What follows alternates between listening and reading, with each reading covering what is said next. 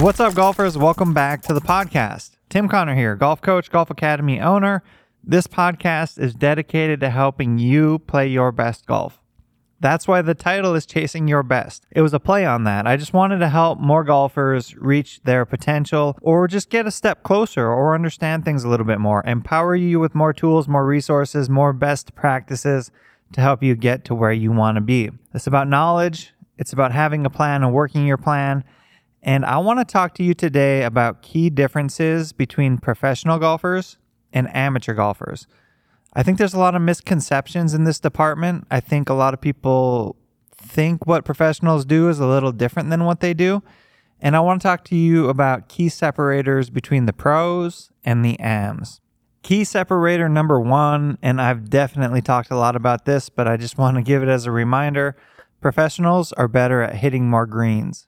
That's a combination of them driving the ball good enough to have opportunities to hit the greens and then being absolutely precise with their irons and executing on those shots. Amateurs don't hit as many greens. Your greens in regulation are correlated with your handicap. If you want to set up a plan for improvement, first assess how many greens you hit and assess why you're not hitting them. Are you not driving it well enough? Are you not precise enough with your irons, with your contact or your curvature?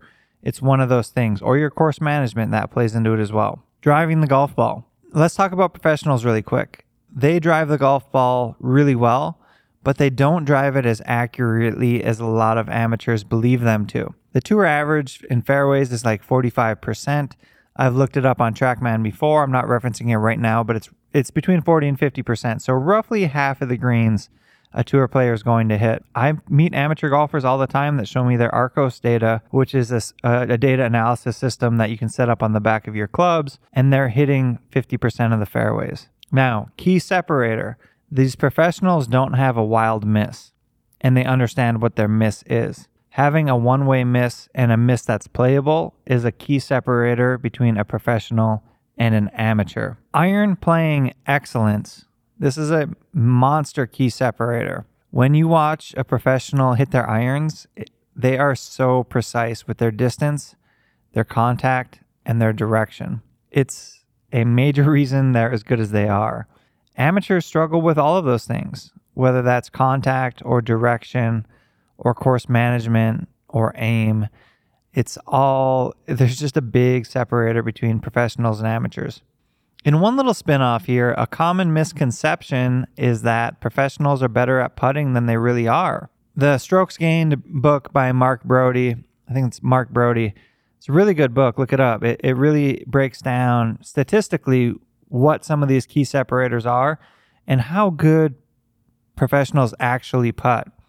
I think it's from 8 feet. It's between 8 or 10 feet that pros only make about 50% of their putts. Moral of the story, a lot of people think they putt better than they really do. Now, what we see on TV is the players that are winning are putting, generally speaking, the best that week. So we get to see the highlight reel. It's the Instagram of tour coverage. When the TVs are covering tour players, it's because they're playing their best that week.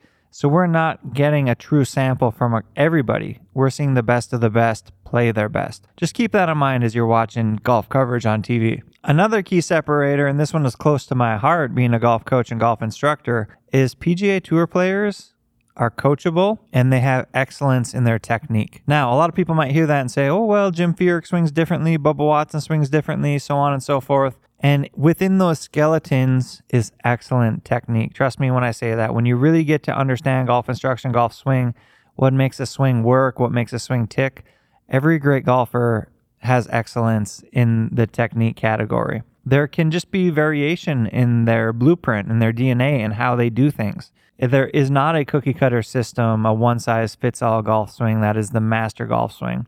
Having a great golf swing is a combination of a lot of things. But what they've learned through a lot of it has a coach involved is they've learned how to swing the club effectively and how to make a swing path and contact and club face angles that work consistently for them. Jim Furyk actually has a amazing golf swing. If you really look at it from waist high to waist high, he is absolutely amazing at how well he controls his club face to the hitting area, and I would not hesitate to use his swing as an example. Now, not to dive off on a tangent on you, but yeah, Jim Furyk is... the guy's got it going on. There's a reason he hits the golf ball so well. And I think when we look at the shell of his golf swing, we see something that's unique and different. And it is different and unique, but he's found a way to make it work for him. And that's where some of the art in golf instruction comes in, is when do you decide to change something, when do you not? And there's definitely a lot of gray area. But from my interpretation, it's you have to make a priority list first of the things that you need to fix, what's important to you. And then are the things you're doing functional? Are they holding you back? Or can they push you forward? All of those questions need to be answered, and it's all in frame of reference to where you at and where you're going. Now, to get back on topic, key separator between professionals and amateurs, course management. I've done a little mini series on course management on this podcast. I would recommend hopping back and listening to that if you're lost on your course management. I think it's a good overarching perspective. I have some thoughts to provoke what good course management is. But tour players have excellent course management. They make really good decisions. And at the stem of that is having a predictable ball flight. It's very difficult to have quality course management if you don't have a predictable ball flight. Now, with that being said, just because you don't have a predictable ball flight doesn't mean you shouldn't understand and work on your course management.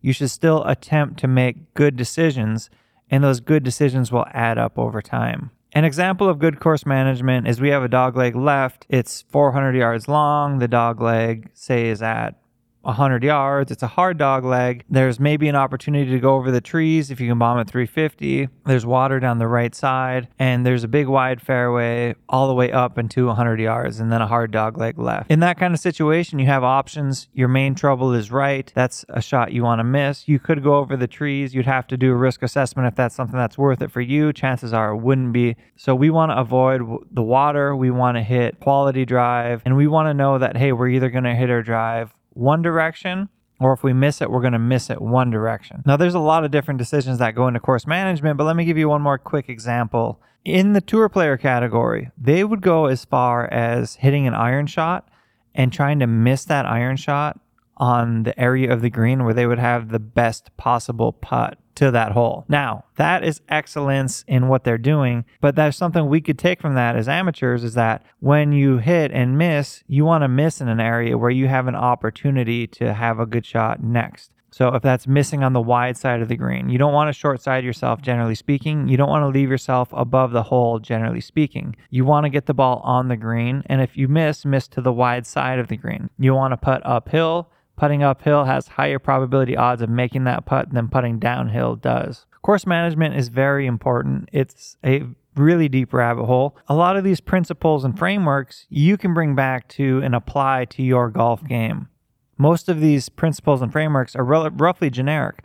We want to miss the ball in an area that's least penalizing. We want to give ourselves an opportunity to hit the green from the best possible angle. In a perfect world, we want to swing with a club that we're confident with. So an example of that is like laying up on a par 5. Lay up to a yardage that you're confident from. A lot of times it doesn't make sense to blast a 3-wood up next to the green, leave yourself a 40-yard pitch if you're not confident in a 40-yard pitch, but you're confident in a 100-yard shot. A lot of it depends on you and knowing your game, and self-awareness is definitely a key ingredient here. Is we just have to do that little SWOT analysis on ourselves. If you never heard the term SWOT, it's an old marketing term. It stands for strengths, weaknesses, opportunities, threats. What are the things that we're good at? What are the things that we're bad at? What are the opportunities to improve?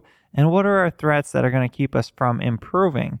Is that falling off the wagon? Is it getting distracted by other things? All of these things combine to just have a greater awareness for ourselves and our golf game. And all of these things will add up over time to help you make better decisions. You don't need to play better tomorrow, but you can make one better decision tomorrow. I promise you that. You can take away from this that professionals are professionals for a reason. When we study and want to improve, I like going straight to the professionals because they're playing at the highest level. You can definitely learn things from players of all ability levels, but it's fun to go right to the top and then kind of work our way back to where we are. Every stage of learning and developing is different. Golf can be really fun and rewarding. It can be good exercise too.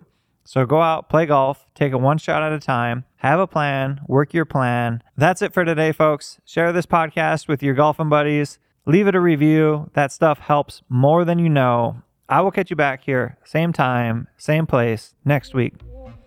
Oh, and by the way, when in doubt, swing hard, hope for the best.